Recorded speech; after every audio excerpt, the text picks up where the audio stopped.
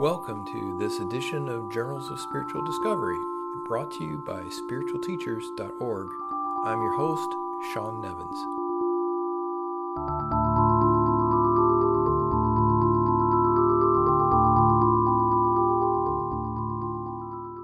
Welcome to Journals of Spiritual Discovery. We're deep into the induction series now, in which my aim is to focus on inspired writings, which carry a message beneath the words. Franklin Merrill Wolfe called them mystic writings and said, "When the voice of the silence speaks into the relative world, the meaning lies between the words, as it were, rather than in the direct content of the words themselves." Richard Rose referred to the power of these writings when he said, "If you are interested in looking for essence from the point of the process observer, you can be stimulated only by writings of inspiration rather than reason or direction." He referred the student to his 3 books of the Absolute as an example. While Rose used the term inspirational, clearly these are not necessarily inspirational writings like you typically find collected under that banner. Rather, they are writings which carry the living word.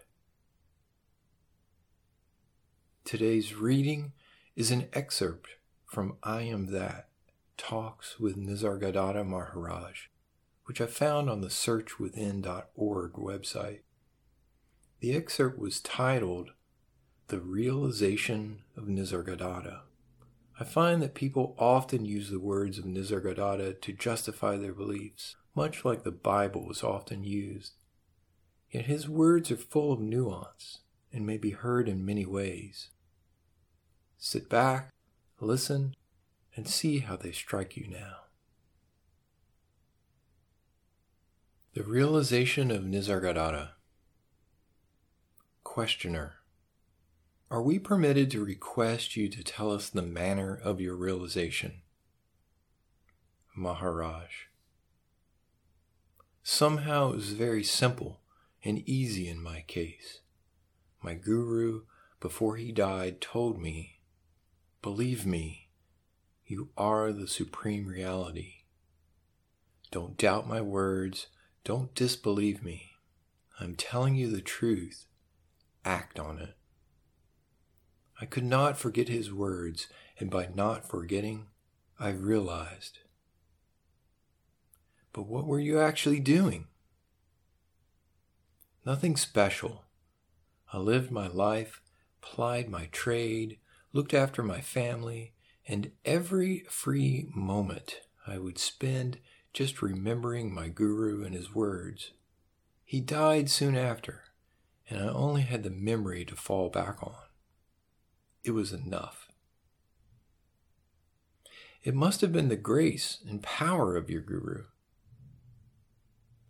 His words were true, and so they came true. True words always come true. My guru did nothing. His words acted because they were true. Whatever I did came from within, unasked and unexpected.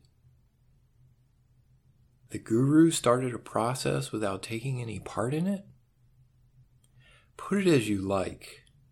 Things happen as they happen. Who can tell why and how? I did nothing deliberately. All came by itself. The desire to let go, to be alone, to go within. You made no efforts whatsoever? None. Believe it or not, I was not even anxious to realize.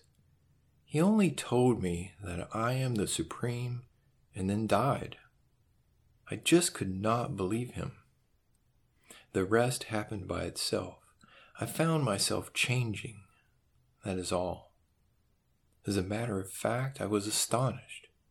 But a desire arose in me to verify his words. I was so sure that he could not possibly have told a lie, that I felt I shall either realize the full meaning of his words or die. I was feeling quite determined, but I did not know what to do. I would spend hours thinking of him and his assurance, not arguing, but just remembering what he told me. What happened to you then? How did you know that you are the Supreme? Nobody came to tell me, nor was I told so inwardly. In fact, it was only in the beginning, when I was making efforts, that I was passing through some strange experiences, seeing lights, hearing voices, meeting gods and goddesses, and conversing with them. Once the Guru told me, "You are the supreme reality," I ceased having visions and trances and became very quiet and simple. I found myself desiring and knowing less and less until I could say in utter astonishment, "I know nothing. I want nothing."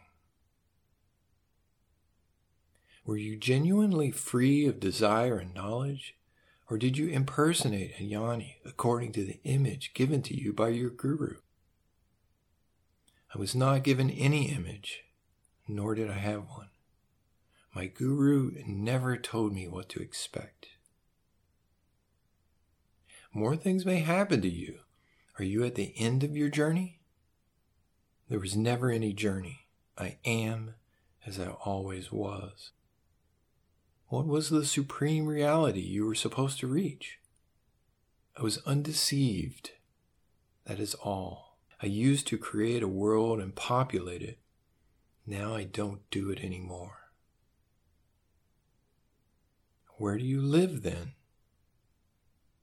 In the void beyond being and non-being, beyond consciousness. This void is also fullness. Do not pity me.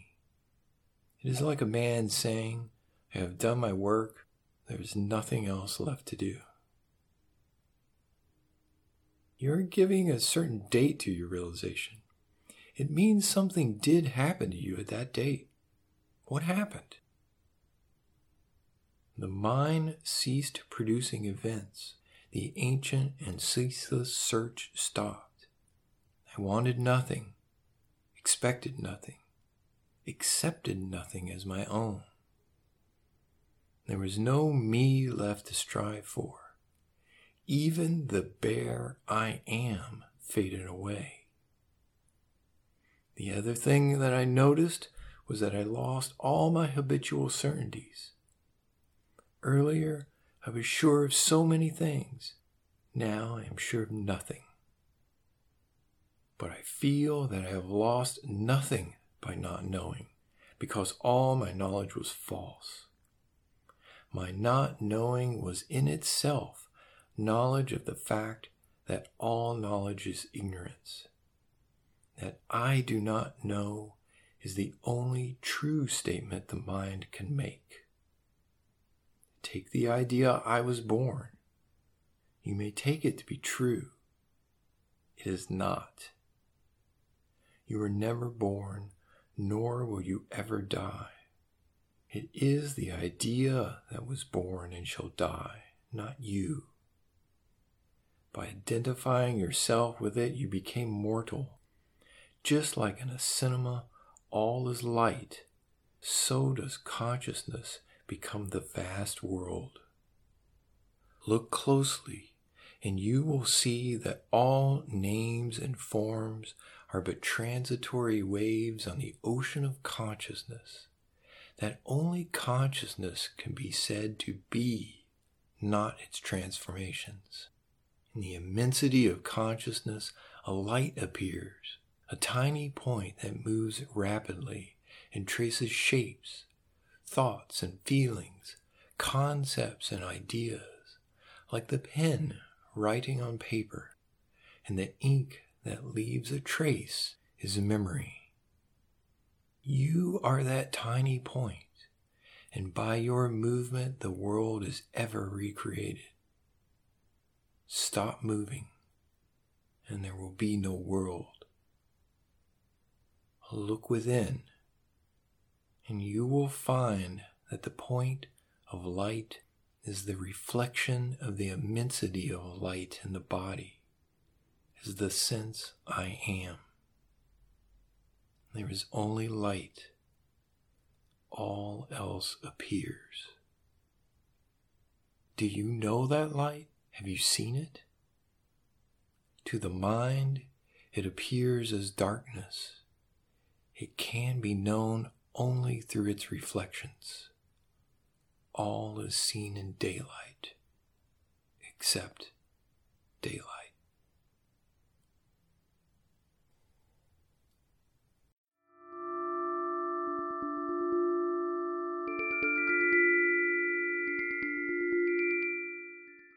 Thank you for listening.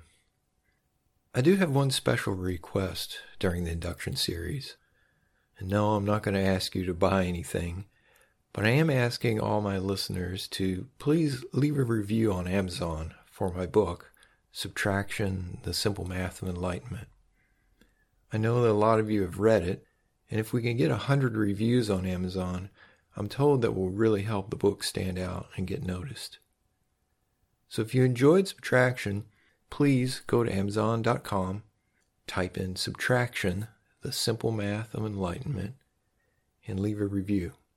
It only takes a few minutes, and you'll help many other seekers simply by giving your thoughts about the book. You don't have to have purchased the book on Amazon in order to leave a review there. So thanks. I hope you can do that for me, and I will see you again on the next episode.